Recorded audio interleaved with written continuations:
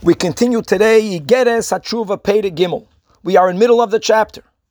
After the Alter Rebbe properly places the fasting as people related to tshuva. And as we learned above, tshuva is not about fasting at all. But after a person does tshuva, really a korban should be brought. And during the last moments of Galus, when we don't yet have a Beis HaMikdash, one is not allowed. We are unable to bring a korban. So it is for that we undergo all of these fast days. And let's just be clear over here, we are not at all referring to halachic fast days.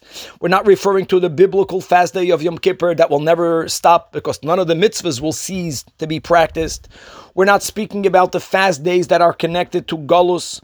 As long as the temple is not yet built, they also will always be fasted. We're not speaking about halachic fast days. We are referring to the many fast days, as we spoke above, that are all to substitute the bringing of a korban.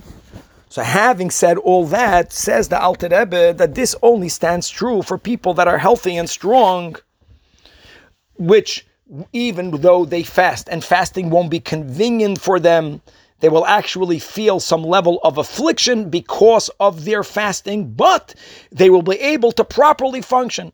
Both properly function in their day-to-day life. They will also, even more importantly, be able to function properly as far as keeping Yiddishkeit is concerned, learning Torah and doing mitzvahs.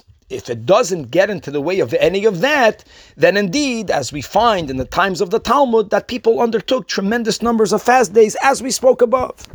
But in our generations, and mind you, the Alter Rebbe is speaking already about his generation, that there is a certain weakness that we experience, meaning that if a person were to undertake all of these fast days, it's not only that they would feel the tsa'ar, the affliction of fasting, it's more than that. They would become weakened and they would not be able to function properly. They would not be able to learn Torah properly. They would not be able to perform mitzvahs with chayis as we have to.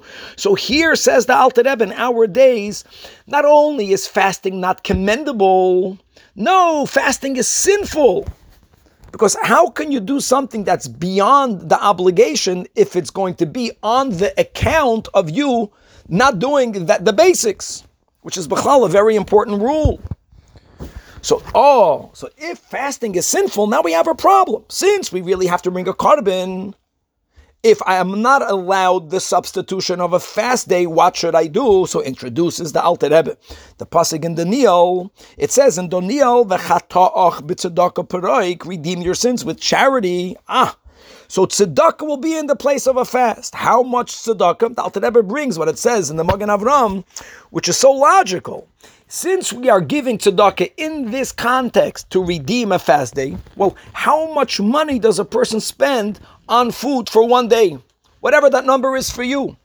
Now you're going to be eating, but since you should not have been eating, you should have been, so to say, giving up that food. So give up, meaning give away to tzedakah the amount of money that you would have spent for that one day's meal. That amount of tzedakah will be in the place of one fast day. So now we have a further substitution, which is tzedakah, a lot more to be continued.